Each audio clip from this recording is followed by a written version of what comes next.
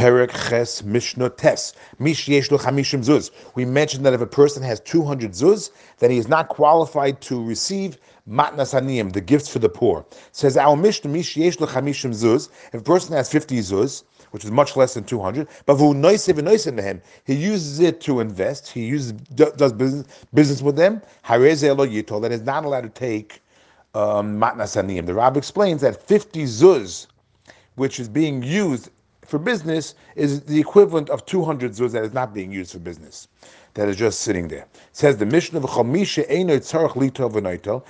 of the Mishnah is going to teach us about accepting tzedakah. So it says the if a person does not need to take tzedakah. He has 200, he does not need it. And he takes it anyway. The punishment will be that he will not leave this world until he is dependent on other people. That will be his punishment. The Mishnah continues, if a person does need and he still does not take, then he'll be rewarded. He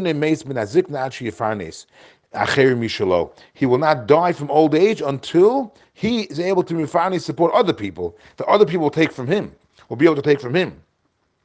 And in the pasuk, even the pasuk says, "Baruch Hagev, blessed is the person asher yiftach b'Hashem, who trusts in Hashem, v'hoya Hashem iftacho, and Hashem is the source of bitachon. That he will go ahead and be blessed. That he'll end up even supporting other people." And the Rav says this is only if he's able to do that. Since he needs tzedakah, if he doesn't accept it, means that he works very hard and is able to live on less. But if he's not able to make do, and he's putting his life in danger, then that's not a praise. Then the Rav even says, you're not even allowed to have rachmanas on such a person, because that's terrible. Now this pasuk that we just used, the Mishnah continues, that's also used for a dayan who judges truthfully. So too a judge who delivers his judgment truthfully will also be blessed, as the pasuk says, Baruch Hagev Asher Yitach B'Hashem v'Haya Hashem Iftacho, that he trusts in Hashem and is not being swayed by other outside forces. He wants to do the truth, and therefore he'll be blessed as well.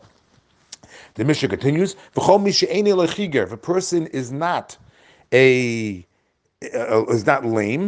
v'loy suma, and is not blind, v'loy kfiseyach, and he is not crippled.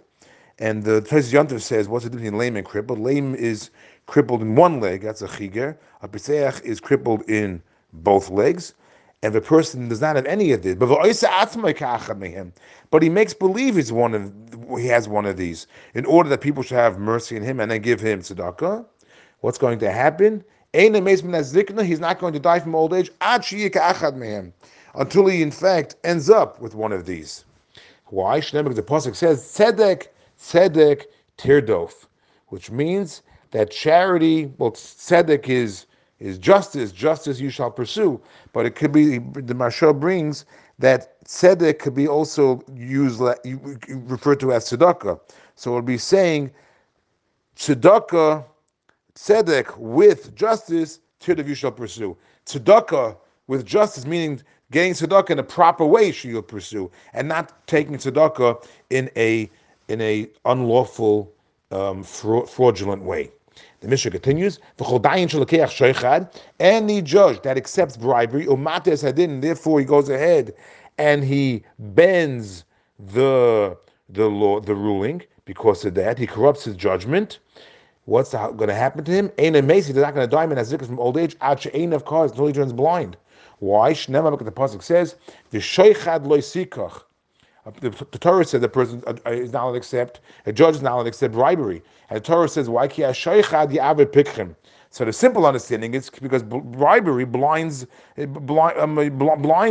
people. So therefore you shouldn't accept bribery, so you shouldn't come up with the wrong judgment. But we can also say, the Mishnah is saying, it